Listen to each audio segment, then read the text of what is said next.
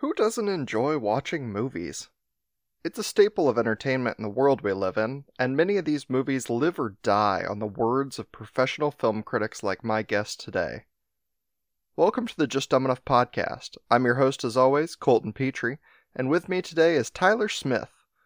Tyler is a professional film critic, script consultant, collegiate professor of film history and film aesthetics, documentarian, host of the Battleship Pretension podcast, which just celebrated its 15th year in production, and finally, host of a film critic TV show on the Rediscover platform.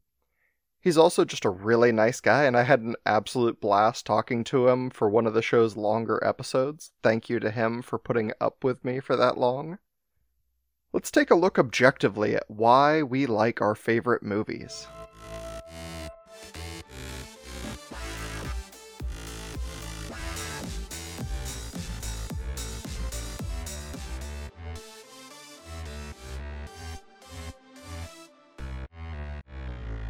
Welcome to the show, Tyler Smith. How's it going? Good. How are you doing? I'm doing all right. Little tired, little overworked, just like everybody else. But I'm always happy to be on any podcast, my own or somebody else's, just talking about whatever. Yeah, and we'll get into your podcast a little bit, but why don't you tell the audience who you are and what you do? So, as mentioned, my name is Tyler Smith. I do a lot of stuff right now. It's kind of an odd time in my life, to be honest with you. I'd say primarily I'm a college professor. I teach at a few different colleges in Los Angeles. Specifically, I teach like film history, film aesthetics. That's a cultural engagement when it comes to film, like everything movie related, of course. I don't know anything about anything else.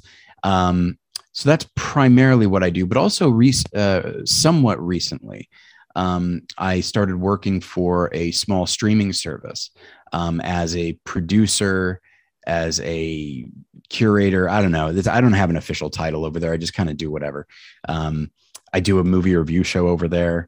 And then I also am a film critic. And then I also do script consultation on the side. So I do quite a bit of things. And that's, on top of being a relatively recent father of twins. So I guess that explains that tiredness thing I was talking about earlier. But yeah, so that's what I do. And the teaching thing is relatively new as well. I went back to school in 2016 to get my master's degree, and then I started teaching in 2018. Very nice. Yeah, you kind of cover the whole world of audio and video entertainment. Sure. It must have been some kind of passion there that drove you to I want to get more involved in cinema or in movies or whatever it was. Yeah, I always, just, everybody likes movies for the most part. And when you're young, you like any kind of movie, and then other stuff comes in, perhaps you start to get more involved in athletics or some different kind of hobby, and movies become just like a secondary or even maybe tertiary form of entertainment. For me, they remain first and foremost. I enjoyed when I was younger, reading comic books and playing video games and that sort of thing. But there came a moment where it's not like I sat down and charted this out at age 10 or anything like that. But there came a moment in my life where I think I just sort of decided, all right, movies, that's it. This is what I'm doing. The most recent console I have is a Super Nintendo from 1991. I did occasionally play computer games and that sort of thing, but even then they tended to be pretty cinematic, like Sierra Games and LucasArts and that sort of thing. So yeah, and almost any cinephile will tell you this, there comes a moment when they start to realize this is a bigger deal for me than it seems to be for other people. And that's the first thing. And then you wind up just sort of watching a lot of movies. And then another milestone comes along, usually when you're 13, 14, 15, when you realize there are a lot of bad movies out there. There's a lot of stuff, and usually it's stuff that's aimed at your demographic. You're this is not very good. So what is out there that's good? I definitely know that for myself, because I'm 40 years old now. And so I was a teenager in the 90s, and this sounds, maybe terrible. For me, it was the films of Adam Sandler that made me realize, like, this, I don't think I am who they're going for, even though age-wise, I seem to fit right in. In retrospect, I actually do like Billy Madison quite a bit, but at the time I was just like, I don't think this is for me. And it was helpful that I had parents that really liked movies as well. So they kind of helped inform me on like the stuff that I might like and that sort of thing. And so my mom had a VHS tape of Oscar's greatest moments from 1970 to 1990. So I just threw that in because I always enjoyed watching the Oscars. And you're watching fun speeches, but it's also like, hey, here are the movies that won Best Picture. Here are the Best Actor winners, stuff like that. And it gave me, something to start on. And from then on, I went to film school mostly to pursue being a writer, but also I did criticism on the side. And when I moved to Los Angeles, criticism became like my primary passion. And out of that came teaching. And yeah, so it's been pretty consistent my entire life, like in some way, shape, or form. It progressed in a way that a lot of cinephiles will tell you it progressed for them. And I can definitely pinpoint a couple of the moments when it's like, oh, this is a big deal for me. But yeah, so it's definitely always been a passion. Yeah, it sounds like it. If you were like, because I heard you say cinephile, and I'm like, yes, of course, somebody who loves movies. How many movies do you think, like new movies, do you watch each month? Well, I got to say, in the last 19 months, not many, because that's when the kids were born.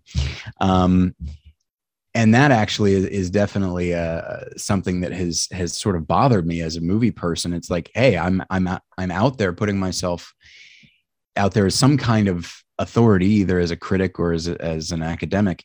Meanwhile, I'm not seeing nearly as much stuff as I used to. I do try to see the stuff that's kind of part of the larger conversation, whether it be the mainstream conversation or, what critics are talking about. It used to be in the old days that I would see, maybe like 5, 6, or 7 a month. Now that's probably down to like 3 or 4, unfortunately.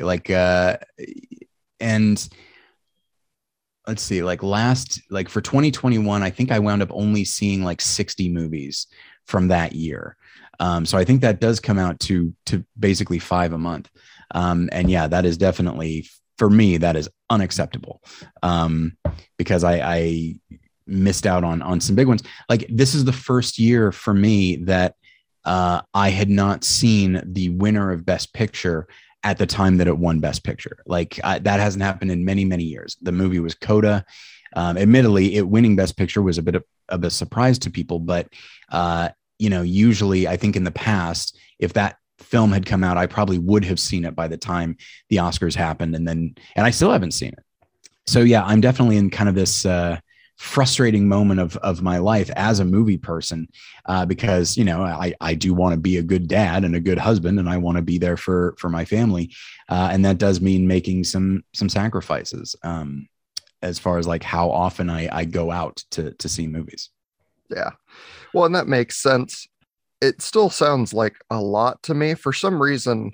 I mean, that's what total, like somewhere between 10 and 15 hours, I would assume, to see. Yeah, 5 I guess movies. So. Yeah.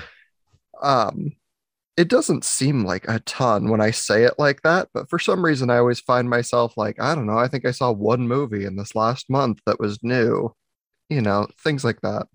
My movie friends and I have discussed, like, and we don't say this in any kind of derisive way, but like we read this study that like the average person might see, as you mentioned, like 1 movie in the theater per month, if that. And maybe it might have been even fewer. It might have been only like a handful of movies a year in the theater.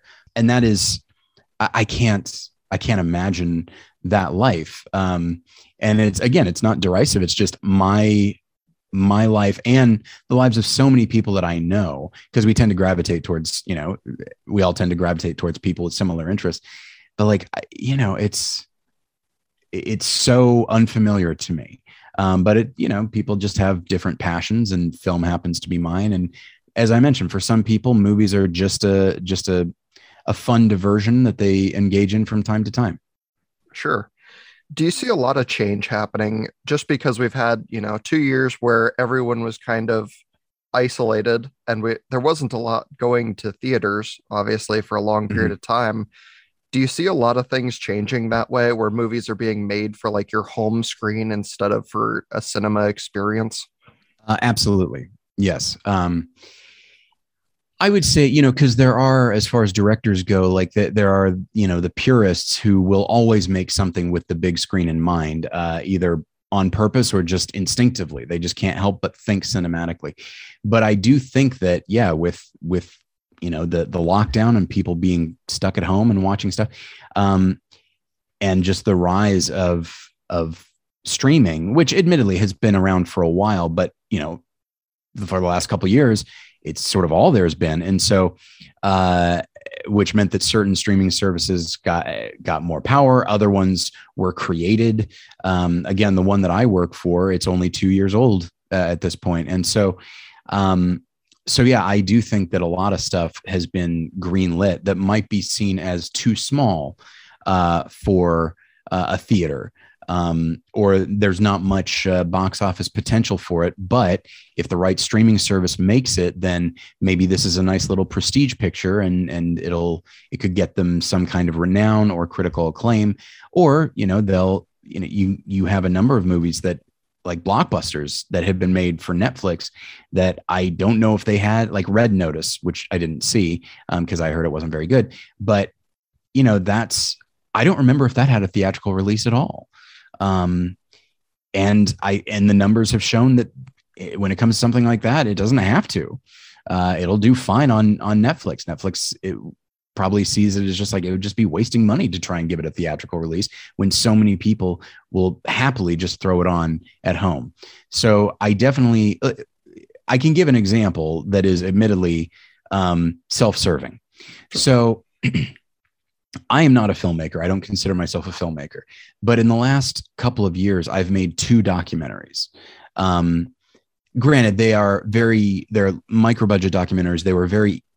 They're not easy to make, but they didn't require much. They basically just required me sitting at my computer and recording voiceover. They're essentially video essays, but feature length. Um, but I didn't pay for them. Like the first one was paid for by one streaming service, and then the second one was paid for by another because they just need content. Now they're not, they do discriminate a little bit, which is like they don't want something that's just absolute trash, but it's like, hey, this is something that we can have that's a little bit unique. And so the way I put it is like, because of streaming, I've made two movies. And I don't consider myself a filmmaker. I have no plan on making a third one. But that to me is like, that's an indication of how much things have changed. Is if I am able to make two movies, and that's not even really a passion for me, then undoubtedly there have been a number of other actual filmmakers, who maybe otherwise wouldn't have gotten much of an opportunity, but because there's so many streaming services and they're looking for content, there is stuff being greenlit probably at a lower budget that never would have been otherwise. And that's very exciting for me as a critic, because you get to see stuff that might absolutely be like worth your time. But in the old days, 3 years ago, studios would not have taken very seriously. So it is a very exciting time, and things have absolutely changed. At the very least, here in Los Angeles, we just got word yesterday that a very well-known and well-liked movie theater called The Landmark is shutting down. And that's a big deal. And I do think that there are more movie theaters and movie theater chains that are shutting down because of the lockdown, but also because so many people are going towards streaming. And yeah, it's a very different landscape. So much so that I'd be fascinated to see what it will look like in as few as 5 years. Yeah. I mean, it definitely, like you said, it's changing a lot. and I have seen, a couple of movie theaters just kind of disappear Mhm. over the last couple of years. I'm interested to see how that's changed, kind of, because I don't know, what things you teach in your courses and what you tell people when you say, like, hey, criticize this movie or let's look at it critically, like what you need to look at. Has it changed a lot? Um, I'd say not necessarily. That aspect, the just because a film might be made with the smaller screen in mind, the principles are still basically the same, as far as looking at what a director is doing with the camera, the types of edits that are being made.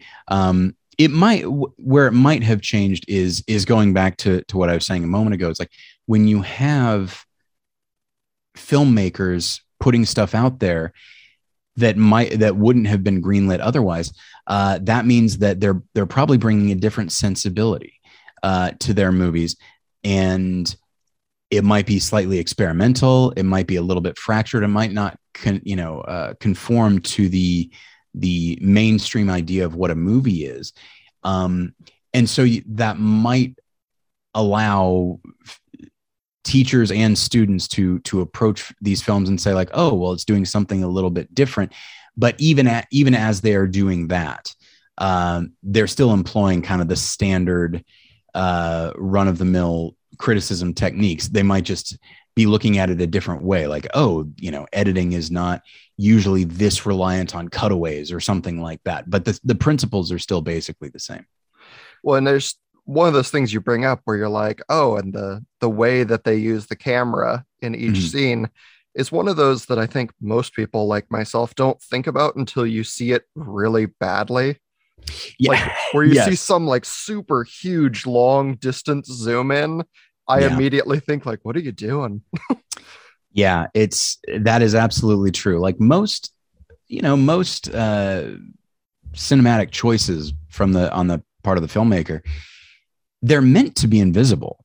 I'm not saying I don't mean to be prescriptive. I'm not saying that's how it should be, but like certainly with mainstream filmmaking, the emphasis is so much on the characters and story that most directors don't want the camera or editing to get in the way of that. And so they make edits that are meant to be seamless. They're meant to be invisible. The camera might be a little bit more active, but you're not going to find any like crazy angles or crazy movements, because again, like they just don't want to distract from everything. Everything is kind of placed at the altar of character and story. And so there might be some dramatic camera moves, but it's only so that the audience is more connected with their characters and with the story. So it's meant to be invisible. And this is definitely something that happened to me when I was younger and I was watching movies. I hadn't taken any film courses or anything like that. And it was the early days of the internet. So there weren't any podcasts. There were a handful of movie review sites. Really, I was just watching Siskel and Ebert with my dad. That's the most that I had. But absolutely, even if you're not able to fully verbalize it, people just know. People just know that something's off. Like it could be, and this happens a lot with sort of slightly more amateurish filmmaking. A shot will go on or a scene will go on as little as 2 seconds too long. But there is a rhythm to filmmaking, and we all know it. We all feel it. And when a movie, sometimes directors do it deliberately they want to throw things off and keep the audience on their feet. But like there is this tendency. It's like, oh, this musical, this bit of music doesn't really seem to fit with what the director is doing, and now it's distracting me. Or like, oh, that camera shot seems a little odd. They don't seem to really be focusing on anything. Or, oh, that edit was a little clunky. And people might not be able to verbalize it that way, but they do instinctively know that something's a little off. And that's one of the things that I like about film, is that it's actually a very instinctive art form. Of course, the directors and the artists behind it are putting a lot of thought, a lot of very conscious thought into it, but they're doing it so that the audience will feel something and not even necessarily know why they're feeling it. So they're operating on instinct. And that's something that's fascinating. But the downside of that is like, if you don't have a good understanding as a filmmaker of the audience's instinct, that's going to be trouble, because they will know that like this has not been a satisfying experience, even if they don't necessarily know why. Yeah. On that level, are there certain examples you give to students where you're like, this is the worst usage of this thing that I've ever seen? I try not to do that, but every once in a while I will. Specifically, I recently, because I'll do a lecture about story structure, and that, obviously when writing a script, dialogue is vital. It's how you can differentiate characters, and a story is important, but it's something that I never quite fully appreciated until I started consulting for screenwriters, is how vital structure is. And structure could mean like the order in which scenes happen, the order in which characters grow, and just the pacing in which they grow. Structure is also one of those things that when it's working well, we're not thinking about that. We're just thinking about how satisfying the story is. But when it's not going well, something just feels off. And there is an example that I do give of this, and it is Star Wars Episode 9, The Rise of Skywalker. Did you see it? I did not. You're good. You're fine. You don't need to. It was one of those that like Star Wars was on this weird slope to me.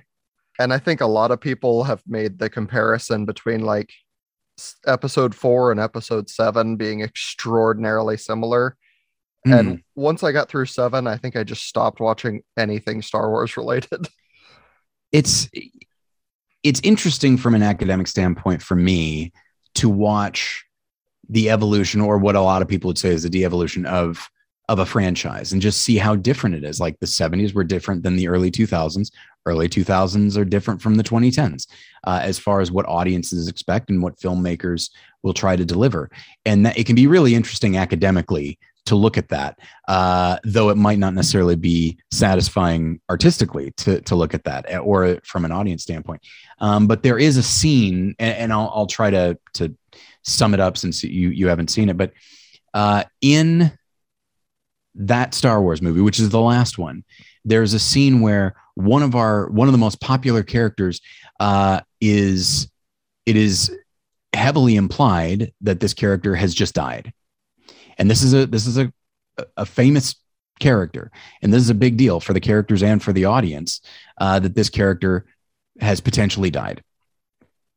In the very next scene, we see that no, the character's fine. The character has not died.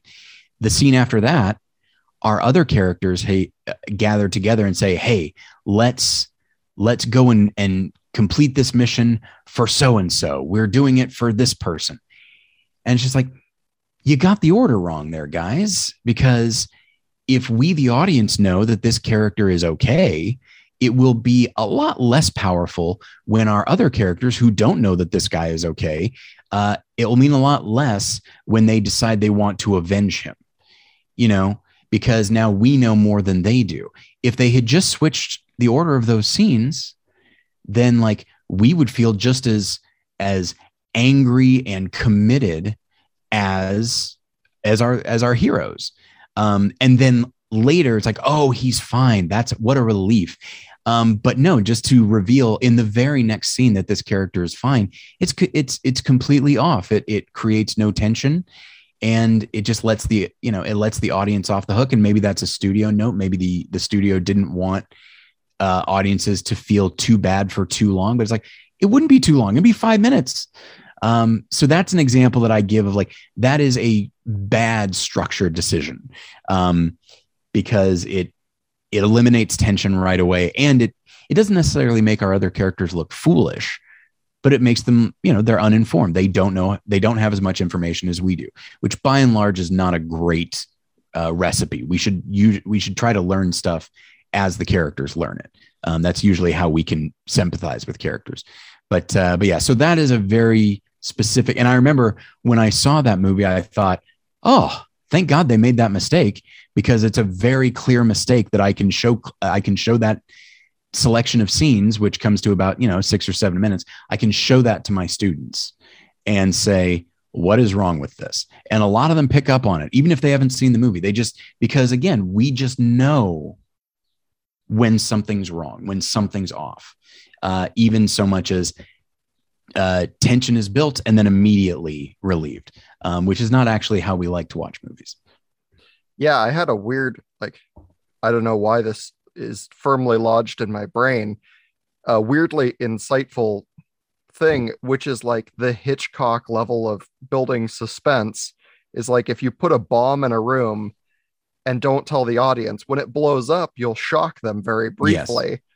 And it'll give them a different second watch through. But if you tell the audience there's a bomb in the room, but don't tell any of the characters in the story there's a bomb, like you've now created suspense for as long as that bomb exists. Exactly. Like it depends on what you want the audience to be feeling. Do you want them to feel complete surprise? I'd say by and large, that is not necessarily the best choice, because sometimes the surprise can be so abrupt that it almost feels like a screenwriting trick. But to keep the audience and keep the audience on the hook of like, oh my gosh, I wonder what's going to happen, which admittedly is different than the example that I gave, because this is about knowledge, not of a threat, but knowledge, good knowledge, something that our characters will be thrilled to find out later. But yeah, it's like, we know there's a threat and the characters don't. And it's just like, oh my gosh, will they find out in time? Will they realize it in time? You're right there on the edge of your seat. And yeah, I mean, I consider Hitchcock to be maybe the best filmmaker in the history of movies. And yeah, he just inherently understood, even though he approached films with a mathematical precision, but he understood audience instincts and he knew exactly how to manipulate them. Yeah. It's one of those when we're talking about, all the things you can get wrong in pacing and where a scene goes. I tried to watch a couple of new movies to me that weren't necessarily new movies, but new movies to me before coming to talk about like critically good or bad movies. And I watched potentially the worst one that I think they intentionally got everything wrong. Okay. Just so that like you feel how uncomfortable the entire movie is. Okay. What movie is this? I'm curious. Well, also, it was recommended to me off of a different podcast. Okay. It's called VelociPastor. I've not seen it, but I know about VelociPastor. Yes. Yeah. It's got an amazing like art thumbnail. Sure. It looks very good. I think I looked it up just to wonder like how they made this movie. And I think it was made for something like $30,000 total. And that tracks. Yeah. Considering the amount of people in it, I'm like, yeah, you spent the entirety of your budget on what minor props you used. And the rest of these were like volunteers to come on the show. Yeah. Oh, something like VelociPastor is one of those movies where it's like, it's all about the title and poster. The film is a formality. They came up with a funny title. They just need to make a poster that captures the goofiness of the title, and that they should have just stopped after that. As opposed to it's like, oh shoot, I guess we got to make a movie now. And undoubtedly, it's meant to be kind of silly and kind of tongue in cheek. But honestly, it's like, well, you're not going to improve on that title and poster. So it's destined to be a failure, even as a comedy, because we all got like, it's a one joke premise, and the joke is achieved already through the title and the poster. Yeah, it was one of those where it's like every scene was, like you said, too long, even if it was by seconds. Yeah. To the point where I was watching it knowing I was going to get through the movie, but I paused it and thought, I was just like looking at the ground, and I paused it and I thought, okay, I have got to be nearly done with this movie because it is falling apart at the seams. And then I looked up and I was less than halfway through it. Yeah. And I was like, okay, let's bear with. let's get through this. And it's like everything I think about that movie was intentionally done wrong. Like everything that they did wrong on purpose. And I'm like, that might be the master class of what not to do for a movie that somehow still got purchased and is on a streaming site. It's tough because it might have been done, tongue in cheek. It might have been a situation where it's like, hey, you know what? We don't have much of a budget. We've got this goofy idea. So let's just play into the goofiness of it.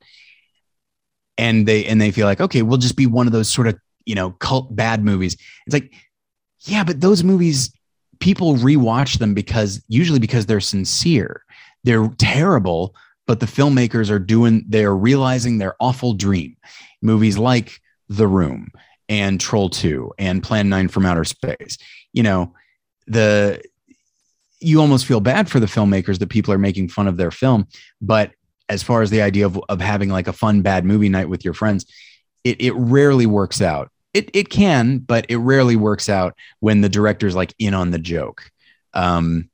Because it means that they're going to play into that, and they usually go too far, and it winds up being like, well, I can't laugh, I can't make fun of this because it's already kind of making fun of itself, as opposed to something that's very sincere and just awful. Then it's like, oh, here we go. This is fun. Yeah, and there's lots of examples of like what I would assume to be low budget films. Like there was one on Netflix called Circle. Oh, yes, I've heard of it. Yeah, so if you've never seen it, the whole thing takes place in like one big black room. It could be a garage for all anyone knows. Yeah. And it's just a bunch of people standing in, a couple of circles. And that's the whole movie takes place in that setting. And I'm like, despite that, it was still propped up by a pretty compelling story. Yeah. It's, a story does not need to be complex to hold our attention. The circumstance might be complex, but the story doesn't really have to be. And that's something that I do think, because though most mainstream films are story driven, I don't consider film to be an inherently story. Like, I wouldn't say it's primarily a storytelling medium. That's what it's usually used for, but just, it's more about using the various elements of film to create a general tone. And a lot of people who are accustomed to seeing story-based films will look at any movie that's trying to just sort of create a tone, and they'll say that's boring, that's this or that, which is understandable because they only think of film one way. But yeah, like film can be any number of things. So you have such a simple concept like the one you're talking about, and it can work. If you have a filmmaker who has a very clear vision of what it is they're trying to do, you have actors that are on board, you have a cinematographer who can, and art director and all that sort of thing, that can really create the space that you're talking about. And suddenly it's shockingly intriguing. And the simplicity of the story winds up being not just, not a drawback, but actually an asset. And those are sometimes some of the best movies, or the simplest ones. Yeah, absolutely. Like I said, I've seen some high budget movies that I'm just like, I'd never watch it again. Like, oh yes, for instance, some of the Star Wars movies, I know they're very high budget. I just like cannot be drawn in at this point. Yeah. Are the things you look at when you're watching a movie if you want to see if it's good or not, like during the movie? I gotta say, and this might, they might revoke my my critic card for this, but more than anything, what I'm looking for is to get lost, like to just get completely lost in the movie. And I consider myself fortunate that I'm still able to do that. Because I do know a lot of friends who just, because of what they do, either as filmmakers or film critics, they just can't turn it off, and that they just can't help but think, oh, that's a good shot, or that's a good performance. And the moment you think that, it's not a fault of the film, but the moment you think that, you are tuned into your own commentary. And I don't mean to suggest that the film critics are doing that consciously, any more than I feel like I've done something amazing by allowing myself to get lost. Again, I consider myself just fortunate that I'm still able to just love a movie in the moment. And of course, afterwards, I have to be like, okay, well, I loved it. I felt these various things at these various moments. So why did I love it? What did the director do that had me, so enthralled?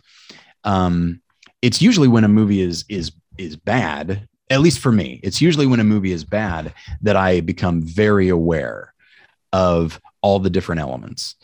Because then it's like, well, I don't feel engrossed. I'm certainly not lost. So now I only have my thoughts to keep me company. And I start thinking like, why am I not lost in this film? What is the director doing, or rather not doing, that is pushing me away? But when a movie is great, I'm right there. I'm welling up in sad moments. I'm excited during inspiring moments, just like anybody else. And so I think that's what I look for, really, is to kind of, I still want to be that 13, 14-year-old kid who's starting to learn what movies are and is seeing some amazing films for the first time and is just getting lost in them. And I count myself very fortunate, because it's nothing I did, that is still able to happen for me. Yeah. Do you think there is like a good headspace that you need to watch some movies? Because I know I've gone into some movies and either I knew the movie was very hyped up, everyone Sure. was saying it was great, or I was just kind of generally not, like, I just wasn't there. Like, I got drugged with a bunch of friends took me to a movie and I just didn't really care to be there. I think that, for me at least, like, taints my experience. Do you think that's true, or is it just it's just me? I'm broken. No. I think everybody, the best thing that you can do as a critic, is try to leave yourself at the door. But of course, you can't do that. Nobody can do that, not completely. So the second best thing that you can do is be aware of yourself and be aware of, like, okay, what mood am I in right now? Am I feeling upbeat? Am I feeling depressed? Am I feeling angry? Am I hungry? Am I tired? Whatever it is, being aware of that and then sort of factoring that into your reaction to the film and be like, okay, if I were in a better mood, would I be more on board with this movie? Or is it literally that I'm in such a bad mood that anything I do right now is going to suffer in my eyes? So, you can't leave your own baggage at the door. And in some cases, I would say, when it's deeper stuff about who you are as a person, I'd say don't leave it at the door. I'd say recognize that everyone has their own thing, and how does this film gel or conflict with yours? But as far as like more temporary things, like how you're feeling that particular day, just being aware of it, I think, and trying to to factor that into your response. I think that's the most you can do. Yeah, that makes sense. It's one of those that's like, I always want to enjoy my movie experience. And then Mhm. sometimes a movie is so popular that I will intentionally avoid it for an extended Sure. period of time, just to, like, give me some space between what other people have been saying about it and how I feel about it in that moment. It's one of the things, these days, I don't go to that many critic screenings, but it's one of the things that I like about going to see a critic screening is you get to see it before everyone else. And I don't mean to say it's like that makes you more important. I mean, you get to see it before there's a consensus opinion, which means you are a little bit freer to form your own. Now, the downside of that is, so I'm on Rotten Tomatoes, and I saw Toy Story 4. I went to a critic screening, and it's fine. It's a fine movie, but I definitely feel like it is by far the worst of the Toy Story movies. And as such, it's like, well, you can really only compare it to other films in the series. And especially after 3, I thought 4 was a massive step down. So, in my review, I acknowledge that there's some good stuff in it, and it's fun in a lot of ways, but ultimately I found it unsatisfying. And so I gave it, on Rotten Tomatoes, I gave it a rotten, because you have to do one or the other, and basing it on my own feelings, I was like, oh, I'm giving this a rotten. I did not know that I'd be one of only a few critics that would do that. So when the movie, when the film came out, and it was at like a 99% on Rotten Tomatoes, and it was only 3 or 4 of us that were keeping it from that 100%. I got people commenting on my review and saying the most heinous stuff you'd ever.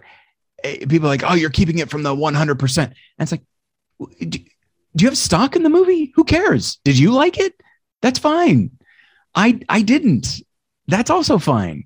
And I think the film's going to do okay financially without at a mere 99%, you know?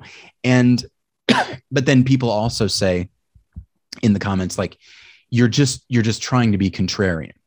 And it's like, there was no contrarian when I reviewed it. I was one of the early people to review it. And as such, like, I wasn't responding to anybody.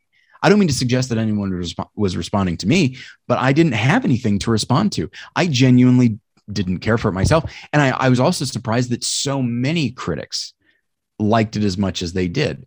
But yeah, and so I do think that I do like seeing movies early, even though it can get me into trouble from time to time like that. But I like seeing movies early because, you know, among the many, many things that we take with us into a movie theater, cultural expectations and hype, that's also there. Like the new Batman movie, I didn't get an invite to see that, but I absolutely would have gone to see it if I'd gotten the invite. Instead, I went to a 3 p.m. show on Thursday. It was literally the earliest show I could go to, and I did that so that I could just go in with no expectation. I think by that time, a couple critics were writing about it. I didn't read those reviews. I just wanted to go in as pure as I could. But yeah, that's hype is a hard thing to fight against in a lot of ways. Like, if you see a movie that everybody loves and you're seeing it a month after everybody else, there's a tendency, and it's really hard to leave at the door, even for critics. There's a tendency to go and be like, all right, let's see if this lives up to it. So you kind of you're going in with your arms folded, leaning back, being like, let's see if you're as good as everyone says you are. And meanwhile, if you went in to see it the first day, you wouldn't have that posture. So yeah, it's a tough thing to fight against. Well, and I think, you know, when you're saying like, oh no, I'm one of the negatives and people hate that, like, I think you need all of those perspectives, because when I look at a critical review of something, like, I want to see someone say what they didn't like, because if I just see like, oh, glowing positive reviews across the board, like, it also gives me this sense of like, there's no way this movie can ever live up to expectations. Like, I need to hear somebody say like, it wasn't as good as the others. Yeah. One of the worst things that can happen to a film is winning Best Picture, because so many people will hear, oh, apparently this is the best movie of the year. And so they'll go into it expecting that, but everybody has a different definition of what best means. And so suddenly it's just like, this movie was crap. You know, how could that ever win Best Picture, as opposed to this movie that I love and that everybody loved and that did great at the box office. Yeah. And so, and similarly, you know, there's a group of very well-respected critics that are part of a group called Sight and Sound. And every 10 years on the twos, so it's coming up, every 10 years, they make a list of like the 50 best movies ever made. And from 1962 until 2012, number one was Citizen Kane.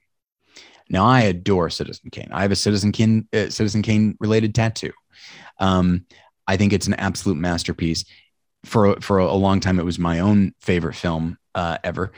But I also recognize, like, oh man, when you get a movie that is regularly cited by the AFI and by Sight and Sound as the best movie of all time, you're only any viewer who's going to see it, you know, in the 90s or the early 2000s, which is like 50, 60 years after it was made. Anybody who sees it is going to expect to just be absolutely destroyed, blown away by it.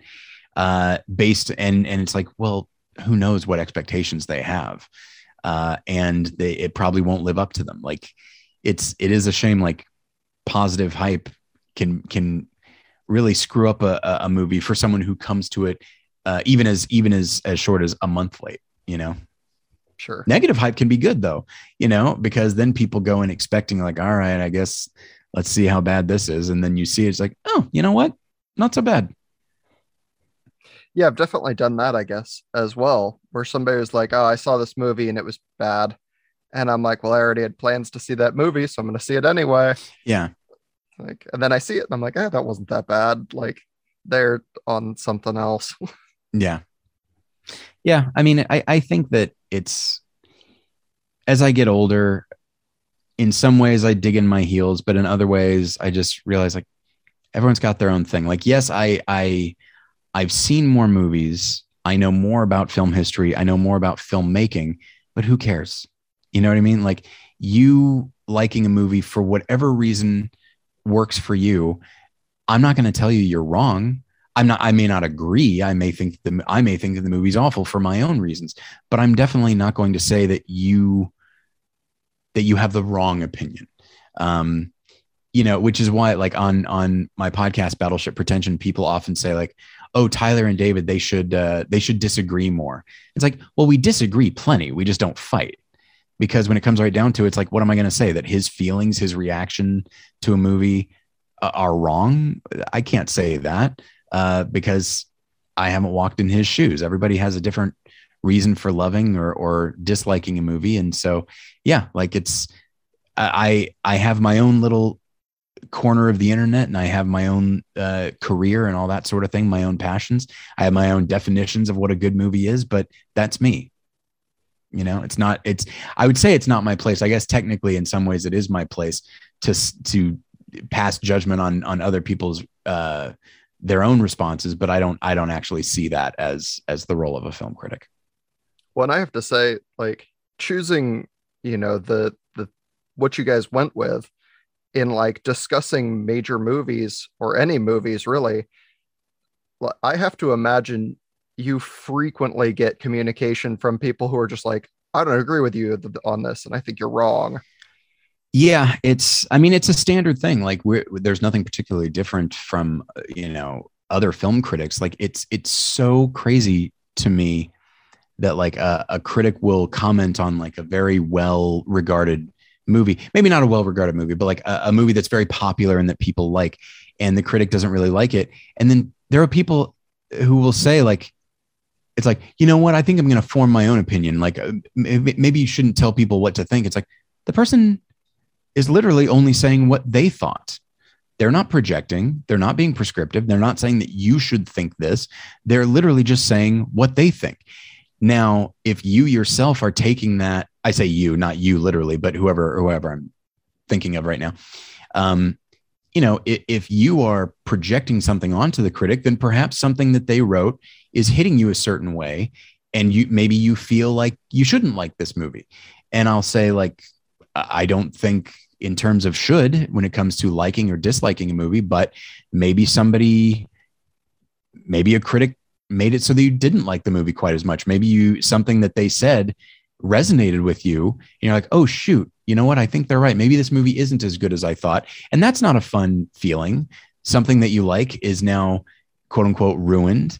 And so then you go to that person and you take that anger out on them. It's like, yeah, they were never telling you what to think. Some critics, I guess, do try to do that, but for the most part, they just do their own thing. I remember Gene Siskel, he approached film criticism in a way that I always thought was interesting, where he said he's approaching it like a straightforward news story, and he's reporting all the facts. But the story isn't even the movie. The story is his reaction to the movie. In which case you got to be as factual. You got to try and be as thorough as you can so that anybody reading it knows all the details of the story. They know all the details of your reaction. But yeah, and I feel like that's a good way to approach a film review, is just seeing like, I can't take myself out of this anyway, so I might as well steer into it and just talk about my own personal reaction to something. Someone somewhere will probably find a problem with that and think that you're somehow being prescriptive, but as far as their reaction, but you can't help that person anyway. Yeah. Well, it's one of those that I think is fun, because I have, enjoyed a show or a movie, and then I've had someone tell me like, oh, did you pick up on this subtle thing? Because I am, I have a friend who is almost exclusively like a background watcher. Like they look past the main actors to see what's happening in the background. I am almost exclusively like foreground. Like sure. I have to look at the people directly in front of me and nothing else. So when he and I talk about things, he's like, "Oh, did you pick up on this thing in the background or what they were doing behind the main characters?" And it like I have heard that and it's made me enjoy a show so much more because then I get to watch it and look for those things I didn't get to see. Um, so it's weird when people try and take it like, oh, this has to be negative and I have to now look at the thing I enjoyed in a negative light. Like, Yeah. you just have to look at it differently if you choose to acknowledge that that's there. And it's definitely something that, like, for movie fans, when you're younger and you realize that your, I won't even say standard, but that your taste is different than other people your age, there is a tendency to be a little bit snobby about it, and there is this tendency to feel like everything that people like, I will choose not to like. And I don't know if it's even a conscious choice, but it's this idea. It's like the ability to see through everything. I can, like, everyone says this is good, but I can see through it. Meanwhile, I felt that way. I was 15 when Titanic came out. Everybody was talking about how great it is. It made all this money. And I was just like, it's not that great. It's, it's this and that. It's really melodramatic and all that sort of thing. And that was just me as a 15-year-old being contrarian and trying to be unique. Now, I don't think it's a perfect movie. I think there's a lot of issues with that script. But as I've gotten older and I've tried to shed some of that, that attitude, I was like, no, it's pretty great. Titanic is pretty great. Those visual effects are great. And certainly, yes, the story, you've seen it a lot of different times. The dialogue's not that solid. The performances are good, though. And I cared about what was happening on screen. But I do think that, like, when movie people are younger, one of the ways that they differentiate themselves, if film is going to become their identity, then it needs to be a unique identity from everyone else, which means whatever other people like, for the most part, this person will find the flaw in it. Not necessarily so much that they won't like it themselves, but they will find whatever flaw is there.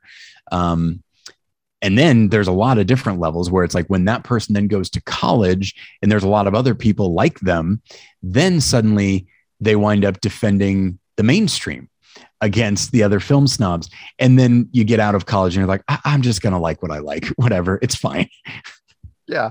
It's kind of like having a debate club where you just get assigned one perspective and you're like, well, Yeah. I guess I have to take this one now.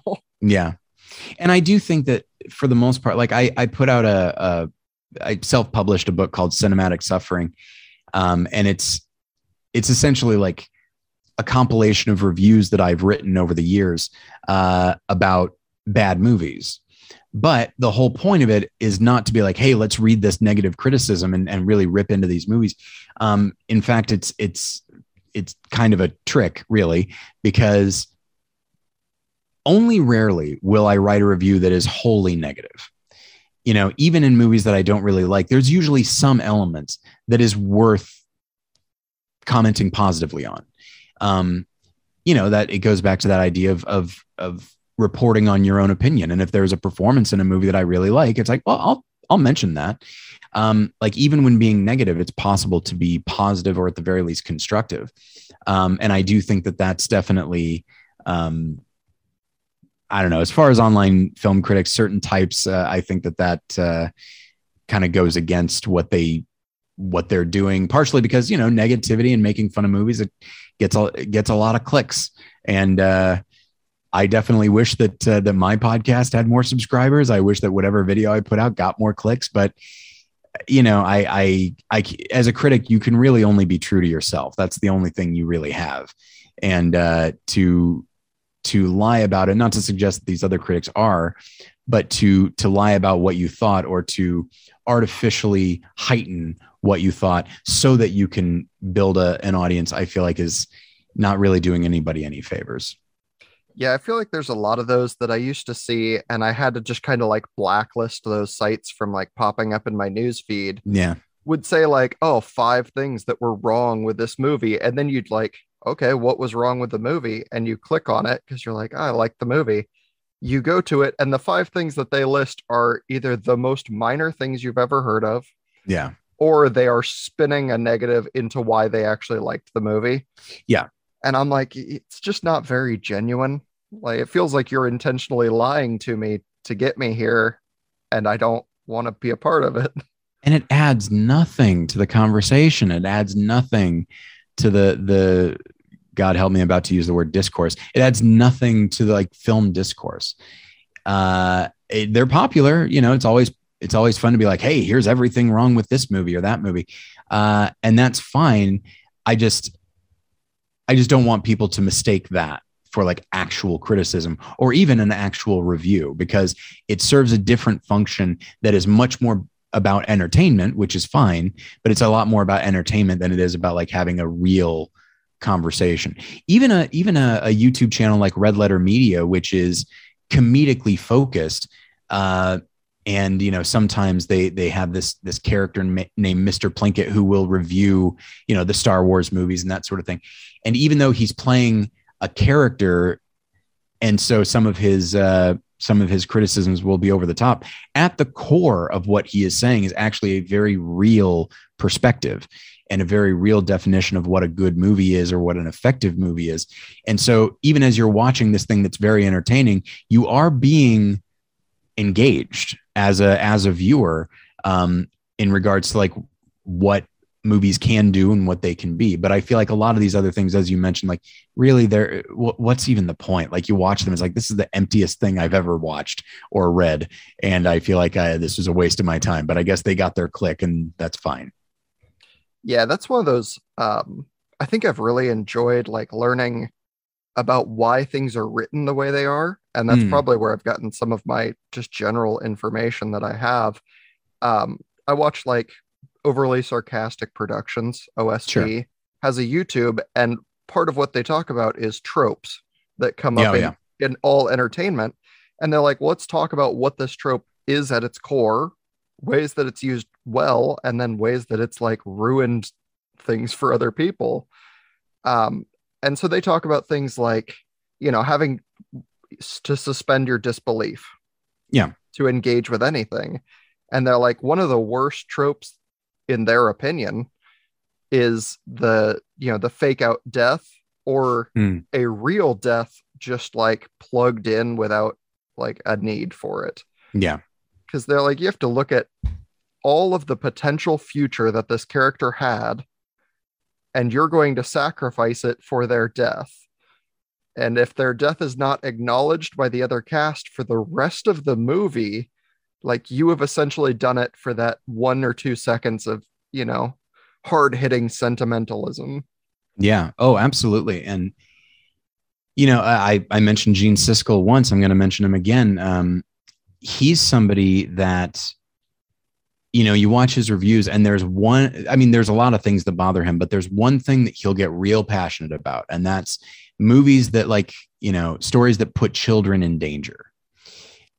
Not to suggest that a child being, you know, hurt or in danger or even killed, not to suggest that that should never happen in a movie, but that there needs to be real weight there.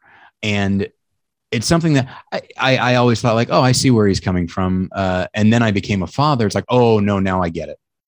Like it definitely being a relatively new dad, it has changed my perspective on some things. And the idea that like, man, like kids are they're just so innocent and they're so well-meaning and they don't always know what's going on. They can't even necessarily anticipate danger the way adults can. And then to hurt them or, you know, in some cases kill them. It's just it also that an audience can feel like, oh, damn, this bad guy's a real bad guy because he went after a kid. You know, and then as you mentioned, like no one talks about it. Nobody cares after that. I do think that is definitely, I find that very callous and calculated, but there are plenty of great movies in which a child will die. I think Jaws is a great example where an 8-year-old boy is eaten by the shark and it's horrendous. But even young Steven Spielberg is sensitive enough as a filmmaker to understand why this is necessary. One of the things is the idea that like it's an animal. It does not care how old you are. It doesn't care how innocent you are. It's just going to do this. But then also we see nothing about the kid's death is viewed as sensational. And we do see his mother, we see her reaction both immediately and shortly thereafter. And so it is a situation where, like, I think that is how you handle something as monumental as a child's death or a child being in danger. But yeah, the idea of just throwing in something as casually as any kind of death or murder, simply to kind of raise the stakes or have one little moment of shock for the audience. And then, as you mentioned, like, people forget about it immediately. It just feels very cheap and, again, very calculated. Yeah, it's one that, like, they, like you said, in Jaws, they do have a child death, but it also serves to, like, further their purpose when people are like, well, why would you set this mission to kill this shark? Why is it important? Right. And people are like, what if it's your child next? Like, yes. It gives this drive to the characters that you're like, yeah, of course they're motivated to do it. Horrible things are happening. Yeah. Like, and they don't be like, oh, he's dead. And of course, because that adds to the total body count, we need to do something now. Like, right. It drives the story forward rather than just being like, a pin in the moment that was like, and here's this thing. Yeah, absolutely. The other version I think I hear them talk about is like things that violate your suspension of disbelief. I think the biggest one was like, and it was all a dream. Sure. Tends to, like, shock an audience in a bad way, because you already have to acknowledge that, like, this is fake coming into the show or the movie or whatever you're watching. And then if in the middle of it, they do horrible things to the cast, and then they just cut you out of it and they're like, just kidding. Yeah. Like, you kind of have a hard time buying into the rest of the story because, like, they just lied to you about the story already. What's to say they're not doing it again? I can only think of maybe a handful of movies where it was only a dream worked at all. But yeah, it's essentially them trying to sort of have their cake and eat it too. It's, let's put our characters in danger and maybe even hurt or kill them, so that we can have that moment and that shock. Oh, but we still want them to be safe. Okay, so we'll just put it in a dream. Speaking of Jaws, as good as the first Jaws is, in Jaws 4, there's like 2 or 3 dream sequences where the shark, like, catches up with our main character and gets him. Oh, but he woke up and it's a nightmare. So yeah, you run the gamut in the Jaws series. Yeah. I mean, there's a lot of movies that have some version of, like, and it wasn't real. Yeah. And every time I have seen it, I'm like, okay, why did you show it to me? Because it didn't matter, other than to be like, you could just show me them waking up in a cold sweat. Sure. And I would get the sense like, oh, they're having nightmares. This is troubling them. Yeah. I don't need to see the whole, like, and everyone was eaten alive by the shark. Right. Sequence. Yeah. I mean, unless you are directly commenting on the nature of dreams, the nature of reality, unless you're trying to, like, really kind of screw with the audience's head so that they don't really know what's real anymore. And there are movies that do that and do it well. But unless that's what you're doing, then again, it just feels kind of cheap. I was going to say, it makes me think of the biggest dream movie, Inception. Sure. Because that movie ends on the cliffhanger, was it all a dream? Right. Like, it doesn't even give you the satisfaction of, like, knowing at the end if it was real or not. Yeah, I have a lot of problems with Inception personally. A lot of people really love it. I'm not one of them. I don't dislike it either. I mean, obviously, Christopher Nolan's doing some pretty amazing things in that film, technically. But I think from a script standpoint, and oddly enough, from an ambition standpoint, I know that sounds weird to describe Inception as unambitious. It obviously is, but I feel like it's not creative enough. It's not imaginative enough. Like, the idea, like, think about how insane your dreams are. Even the most mundane dreams.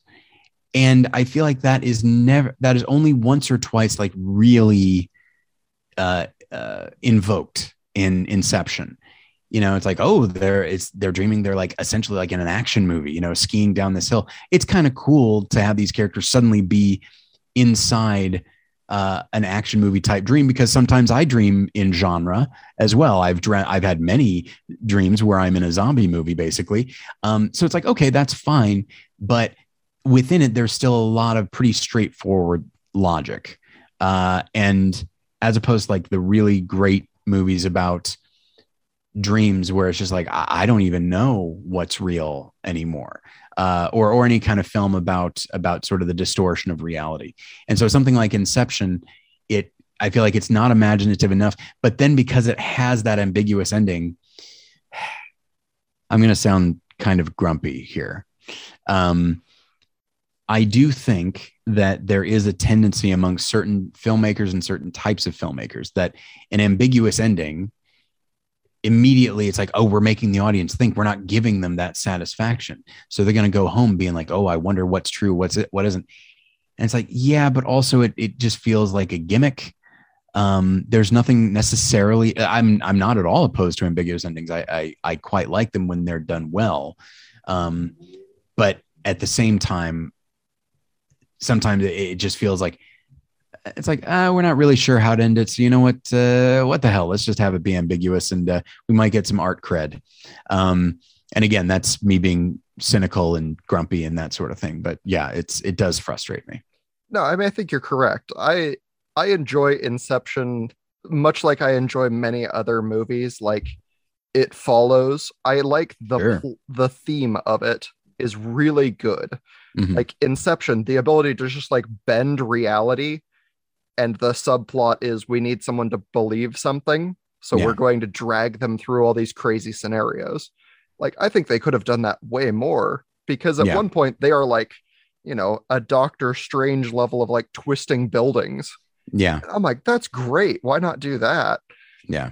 But yeah, they end up, you know, in like a ski chase. Yeah. Which is, it was fine. But I did like that the ending was at least like weirdly ambiguous, because I don't feel like a concrete ending for that movie would have given me much.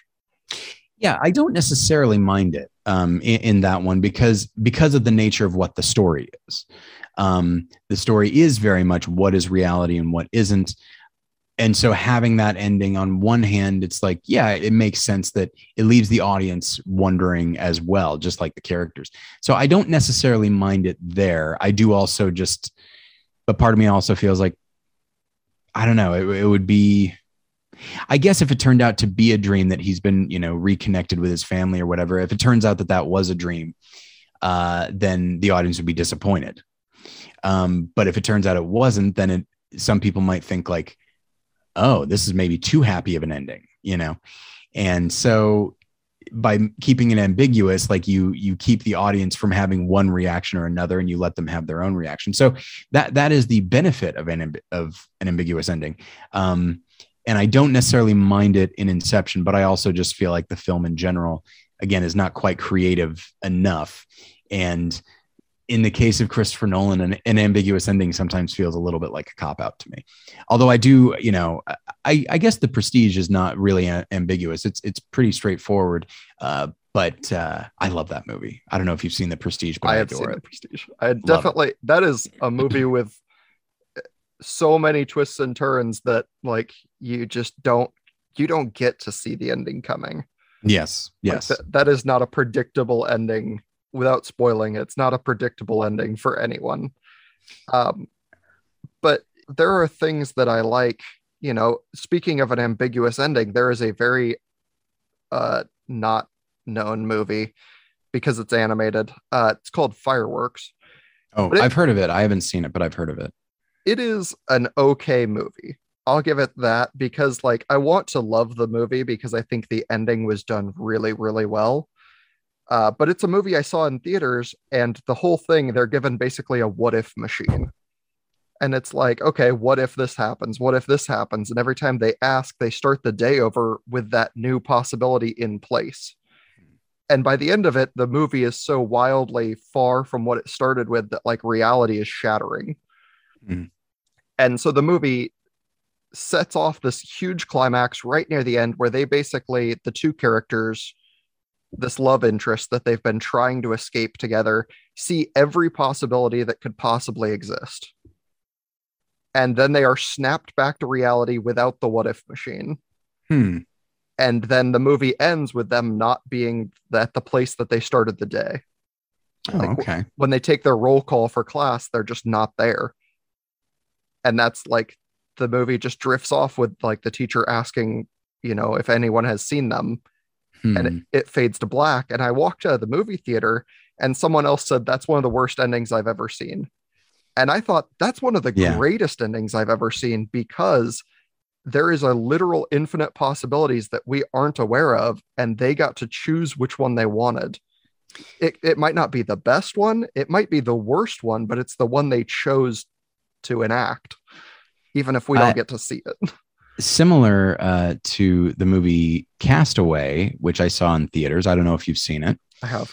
Um, that one ends with an ending that is not clear cut. You don't necessarily know where he's going to go, but it's also like really obvious, not what he's going to do, but like, I mean, he's parked at a literal crossroads and he has no idea which direction he's going to go.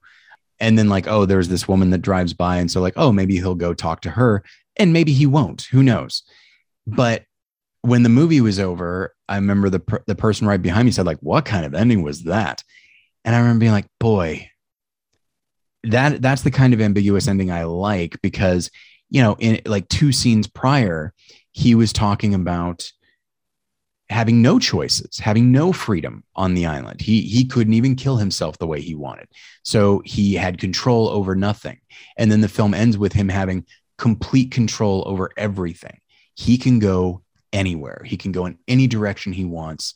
And that is really remarkable and really exciting. So like, it is an ending. Like where he goes is actually kind of beside the point. It's the fact that he can go.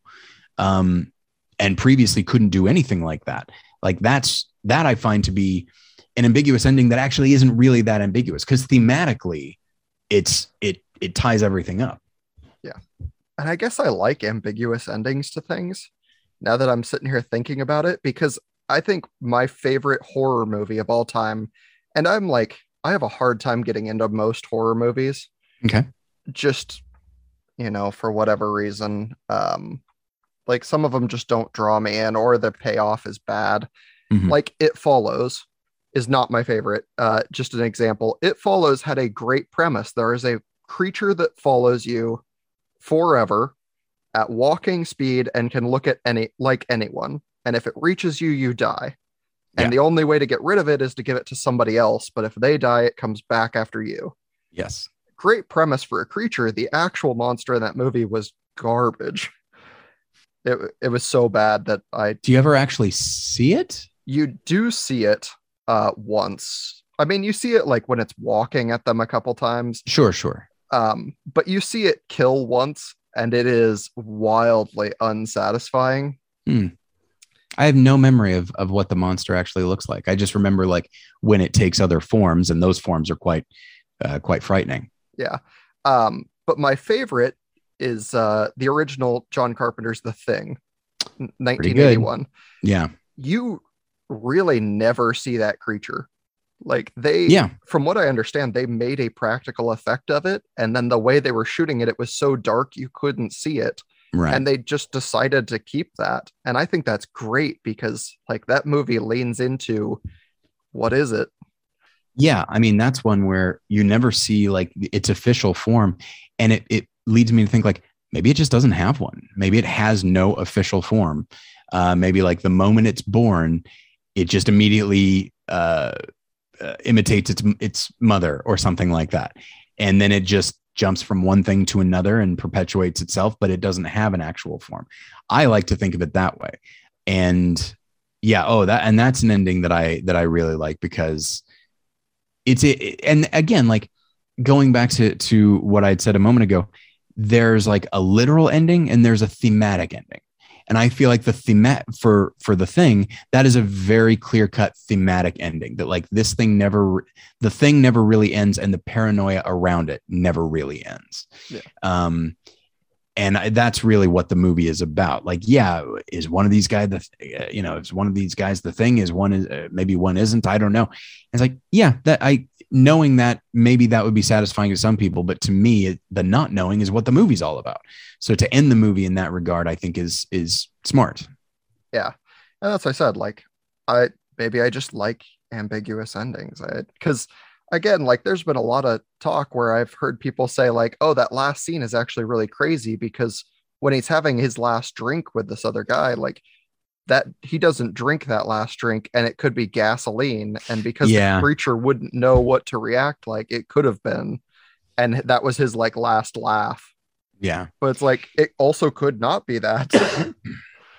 Yeah. It's definitely a situation where like I've seen videos about like, theories about what it could, whether it be that movie or anything else, like, oh, this is what it could be. This is what it, and it's just like, yeah, I guess so. That's what it could be. Or it actually is just meant to be ambiguous. Yeah. Like you're never really meant to know. So you can either try desperately to make sense of it or just embrace the fact that you're not meant to know. And I think that, again, that goes back to something that can frustrate me about film criticism, online film criticism, is that it can be so reductive. It's all about like, theories and the idea that, oh, here's what this movie really means. And don't get me wrong, like we all have to talk about, when we talk about a movie thematically and what it might be trying to get at, we're saying, here's what I think it means. But to like speak so definitively and like, we're going to get to the bottom of this. What does Bill Murray say to Scarlett Johansson at the end of Lost in Translation? Well, we tried to decipher this, and it's just like, or you weren't meant to know. Yeah. Maybe it's just between the two of them, and maybe you're not really capturing the spirit of the film by trying to decipher it, but that's, that's maybe that's again, me being a curmudgeon. No, I like that because I think Lost in Translation has a lot of these, like a lot of the same messages that I don't think you take in the same way if it has a clear ending. Yeah. Like that movie is so broad in trying to cover the specific that it's covering. Yeah. Like, it's intentionally not giving you that. Yeah, it's not a film that brings you in to these characters' emotions. Like both of them are pretty, keep their cards pretty close to the vest. But I feel like, but for the most part, we like movies, whether they are romantic or otherwise, we like movies to bring us in emotionally so that we feel like we're really part of the group. Whereas this movie has always been about like the unique bond between these two characters, and that we are only ever going to be at arm's length. But the two of them are very close, and that is only solidified by that whisper at the end. Yeah, I think you're right. And I think that's part of what like makes, I don't know if that's the art director or if that's part of the whoever's job that is. Yeah. But like I think it makes or breaks the movie the way that you choose to end it. It makes you rewatch that movie and you're like, well, what could I glean on a second watch through that maybe I didn't pick up? And if you're still left with an ambiguous ending, like I think you're supposed to just embrace it. Yeah, I mean, it's something that I've said before, because I know that like some critics don't really value, they don't not value endings, but they just feel it like, well, this is just one more, there's just one element of the film. But in my view, it's like, well, the ending is what the director wants. It's the last image. It's the last plot point. This is what the director wants you to be thinking about as you leave. You might think about everything else, but knowing that it culminates with this moment, that's worth noting. And so, yeah, endings are vitally important, even if the film is not really story oriented. How the filmmaker wants to end things is crucial, I think. Yeah. Now, I will say, I know that we've been going, because I'm a windbag, I know we've been going on for a while, but I will say, in the spirit of both self-promotion and you being a little iffy about horror, I will say that one of the documentaries that I made is called Valley of the Shadow, The Spiritual Value of Horror. And it's 2 hours and 20 minutes. Again, I'm a windbag. And it's a documentary about that explores horror, like from a thematic standpoint. Because being who I am, I'm a person of faith, I guess you could say. I'm a practicing Christian, but I'm also a big movie guy, and I love horror movies. And I've had to defend that to my fellow Christians quite a bit, and I got tired of doing it. So I made this documentary that hopefully, that I would show. We entered at some Christian film festivals and some horror festivals, and it's been accepted to a lot of both. Um, but yeah, the whole point of it is meant to be like, yeah, horror can be extremely difficult, but if you're willing to put in the time and the effort, like there's a lot more going on here than just gore. Not to suggest that that's what you think horror is, but I definitely know I've run across so many people that are just so dismissive of horror, and they think it's just about shocks, it's just about violence and that sort of thing. It's like, no, no, no, no, no. There are plenty that are that, sure, but it might have. My co-host, I think, has said it's like it's the most cinematic of all film genres, and I think that might be true. I think you're actually correct. And I think it's part of the reason that like I am so hard on horror when I watch it is because I think it's the one I am most invested in. Oh, sure. Because like there is so much to gain or lose. Like if I watch a horror movie, I could like I have watched and listened to some stuff that like leaves me shaken to my Yeah. core, like lying in bed in the dark, just scared. Yeah. Like I listened to a short story like that on podcast format. Hmm. And it was like, it was so frightening on a drive. I was driving home at night from work, and it Yeah. was so frightening that when I got to my house, I had a legitimate fear of stepping out of the car. Hmm. And I was like, I enjoyed that thoroughly. And I think that's an amazing thing that horror can give you that you just don't like receive from some other formats. Like I'm never going to watch an action movie and be so inspired to take Yeah. up whatever lifestyle Yeah. as I will be like frightened by something. Absolutely. So there's a lot of that. Yeah. So we've been talking for quite a while, and I want to, let you go before I keep you for the longest interview I've ever had. Oh But my. I'm interested to hear like what your favorite movie is. My favorite movie is Robert Altman's Nashville, which came out in 1975. Have you seen it? I have not. A number of people have, and it was a big movie at the time. It was one of the films nominated for Best Picture, and it's a hard movie to really describe because it is not a story based movie. It's more, I wouldn't even say it's necessarily character based. It's more like a vibe. But I do think that there's a lot going on there, and there are a lot of really fascinating characters. So essentially, it takes place over the course of one weekend, and in Nashville, and it follows like 20 different characters as some of them are well-established musicians. Some of them are trying to get into the music industry. Some people have nothing to do with the music industry. There are people of various races, various ages. Sometimes they come in contact with each other. Sometimes they kind of do their own thing.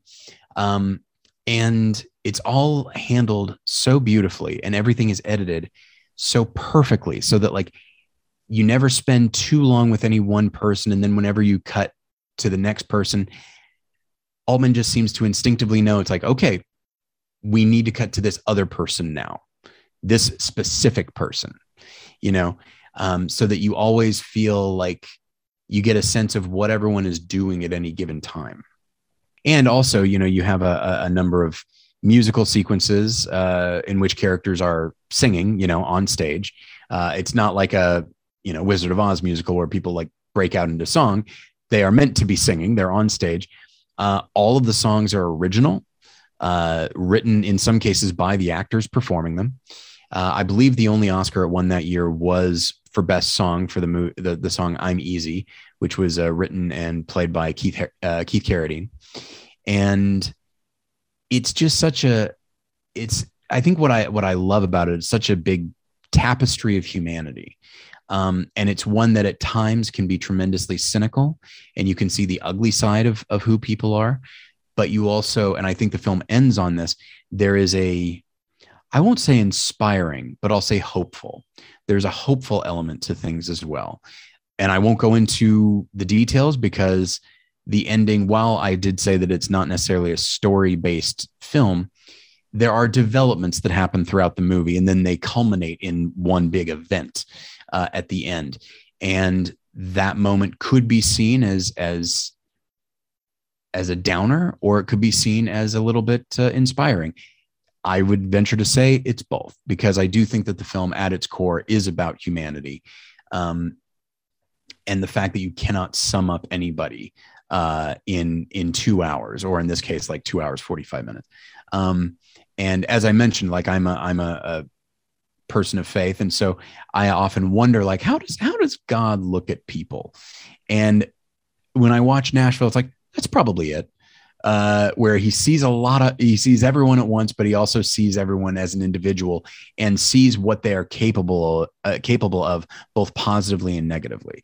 And it's such a wonderful movie. I would say I highly recommend it, but it's not for everybody. It is a little chaotic. I'd say, especially the first hour. Um, I've watched people that love the movie, but they say like that first hour, even when they're rewatching it and they know where we're headed, that first hour is tough because it seems so formless. We're just getting to know these people. They're just kind of bouncing around the city. And it just seems purely chaotic. And that first hour seems a little bit cynical because it does seem to kind of sum these people up. And then then like in the next half of the film, it says like, yeah, you can't really sum people up, and we're not going to. So yeah, if you're a movie person, I highly recommend it. Great performances all around, but yeah, it is something you need to be ready for. It's not a casual watch. Yeah, no, it sounds like something that's I'm interested to watch now, and I've got a couple things to add to my watch list throughout this Sure. conversation. So I am intrigued. Yeah. Do you have a favorite movie? I do. I think it's one of those movies that is not, it's probably not critically well received. I've never actually looked. Okay. But I like it I'll let you know. I like it for a lot of reasons. And I've liked it since I was young. So it's held up over the test of time. Okay. Is Starship Troopers. Okay. So here's the thing about Starship Troopers. Yeah. Some critics didn't really like it. Some critics totally got it. They totally got what Paul Verhoeven was trying to do. Sadly, so I reviewed that for my school paper. I was 15. That was a 97 movie. I did not get it because I was 15. Got a little older. And it's like, oh, this might be a masterpiece. This wonderful bit of social satire is pretty amazing. And it's so easy to watch that movie and only see its giant bugs rather grotesquely ripping people apart. But there's so much going on, so many comments on militarism and fascism and propaganda and all this stuff. And, when I was 15, I looked at those performances and I thought they were so ridiculous and cheesy. But then you watch them now and you're like, yes, that is by design. They are meant to evoke, films from the 1940s where just everything, all the characters' emotions are right on their sleeve and that sort of thing. It is, speaking of cynical, I mean, that is maybe one of the most cynical movies I've ever seen, which is not surprising given that it's Paul Verhoeven. But yeah, that is, at this point, I think most critics are on board with it. At the time, it was definitely split. Yeah. Yeah, it's one of those movies that like when I was young, it was a fun action movie to watch. And it has like all the themes that somebody who's young would like, because it's got space and it's got war and it's got fantasy and star travel and whatever else is going on in it. It's got a lot of it. And then as I've gotten older and I started to appreciate like the subtext of the movie, where they're like, this isn't just like, oh, we got to fight this one fight and it's over. Like the movie literally ends with them opening up like, will you join this endless frontier of warfare that we are just throwing bodies into? Yeah. And the idea that like there's just, Johnny Rico is a new recruit right out of high school. And, his teacher, I think winds up played by Michael Ironside, I think winds up playing like his sergeant or whatever, or his captain. And then by the end, like Rico, he's the grizzled veteran and it's time for the next generation. And the idea that, yes, it just, every new generation, like every few years, like right out of high school, here we go. And it's such a fascinating, and I haven't read the book. I hear the book is actually pretty, by design, like pretty cold. And then it doesn't nearly have the kind of zany satire that the film does. But yeah, no, there's nothing wrong with that being anybody's favorite movie. I guess I wouldn't begrudge anybody that, but I think it's great. I love it. Yeah, it's one of those that I picked up more watching like some of the, and I'll openly say, bad sequels that it has. Like they all try and play to a different genre. but Yeah. they gave like the second one is the worst. It was run on almost no budget. I don't think you ever actually see the bugs in it, Hmm. but the whole thing revolves around this like, connection to the horror genre. And then at the very end they kind of like this soldier gives birth, and she is out of the military because she's survived this horrible experience. She's out of the military, but she runs into another like recruiter, and he like looks at her baby. He's like, "Oh, what a cute kid!" And then he says the phrase "fresh meat for the grinder," and it's just like it's intended to be so over the top and Right. grotesque.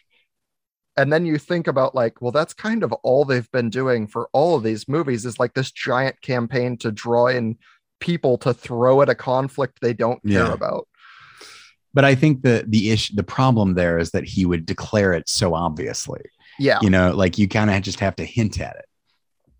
Yeah, You I know. think I think that's why I took that away from that movie, is because the rest of the movie was kind of a throwaway. Yeah. It Yeah. doesn't have any of the returning cast, but it's one of those that like I didn't care about the rest of the movie, but it gave me something to at least think about and reflect on the other movies that I Yeah. enjoyed. I've only seen the first one. I've not heard great things about all the others, so I figured like, and honestly, it's like Paul Verhoeven is that unique director where it's like there are certain tones that it would seem only he is able to achieve. With this and RoboCop and other movies that I for some reason can't name right now. And so if he's not directing it, like if he's not directing a Starship Troopers movie, it's like I don't really trust anybody else to do it. Yeah. No, I get it. But I've kept you a long time. I want to make sure I can let you out of here Sure. reasonably.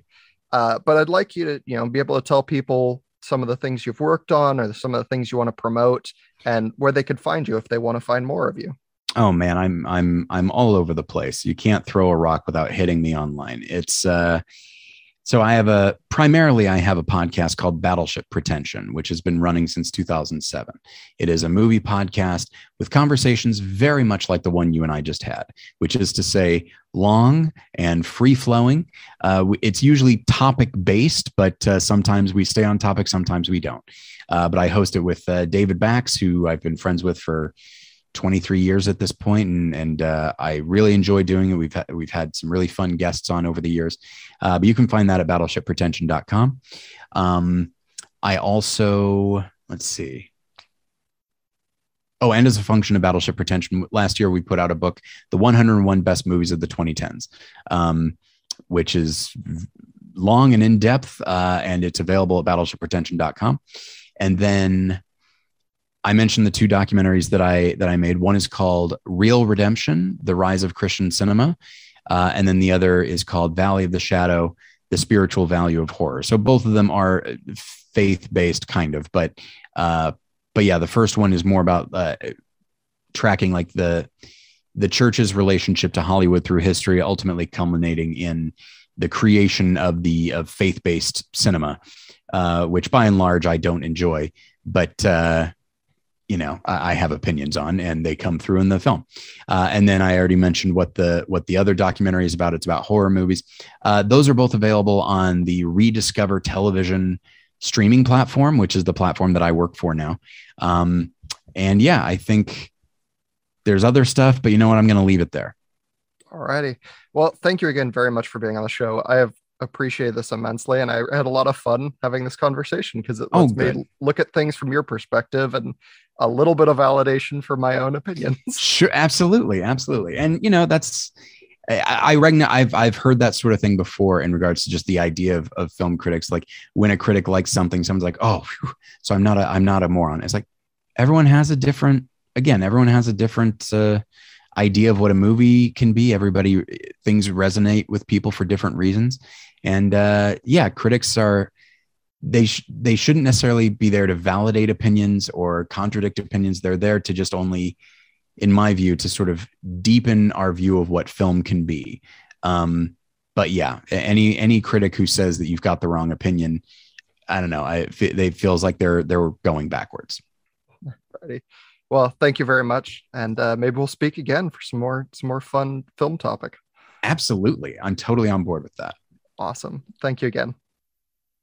Thanks for listening to the Just Dumb Enough podcast. If you enjoyed the show, please share it with people that you know. It's the best way to help us grow. If you want to exercise your inner critic after listening to our expert, head on over to iTunes or Spotify and leave a review detailing the flawless execution this show is not known for. But do actually leave a good review. Please? It also only takes a second, and it means a lot to me and to the show. If you want to suggest topics or have questions for guests, reach out to me, dumbenoughpodcast@gmail.com. Lastly, the rankings have changed a little bit more for this month.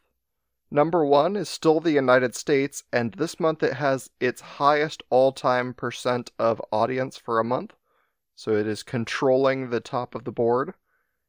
Number 2, Canada, with Alberta now beating Ontario for best province. 3, France, enjoying a major return to the top chart. Number 4, the United Kingdom. And number 5, Mauritius. Someone tell me how I'm pronouncing that wrong. I'd never actually heard of this country before, but some research shows me it is a small island off the east side of Madagascar, which is awesome for the show. I think that about covers everything. I'll see you all next week. Bye-bye!